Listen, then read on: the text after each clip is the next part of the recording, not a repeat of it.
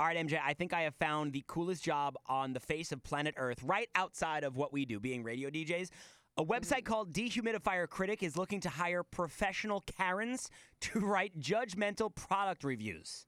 First of all, that's horrible. So, like, they're just going to hire somebody to be like, here, write this bad review about this awesome product. I love it.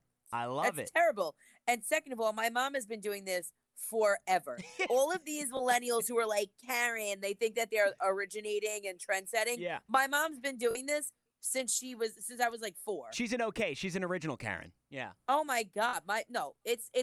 Listen, it should be called a Lorraine, not a Karen. My friends used to sleep over and they'd be like, she's at it again, because you'd hear her on the phone in the kitchen. I want to talk to your manager.